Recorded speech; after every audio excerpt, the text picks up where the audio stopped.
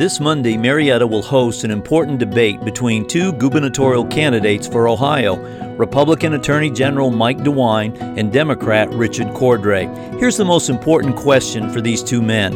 Will you protect the lives of unborn babies? You see, our current governor betrayed us when the pro-life legislation, the Heartbeat Bill, was ready for him to sign. After passing the House and Senate with great support from the citizens of Ohio, for political reasons, he vetoed it.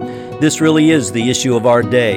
In America, the great political upheaval, outrageous conduct of our elected leaders, the constant lies and character assassination we are all witnessing, it is all about maintaining the power and the legal right to kill the innocent unborn. Progressive liberals are afraid to lose their death grip on Roe v. Wade.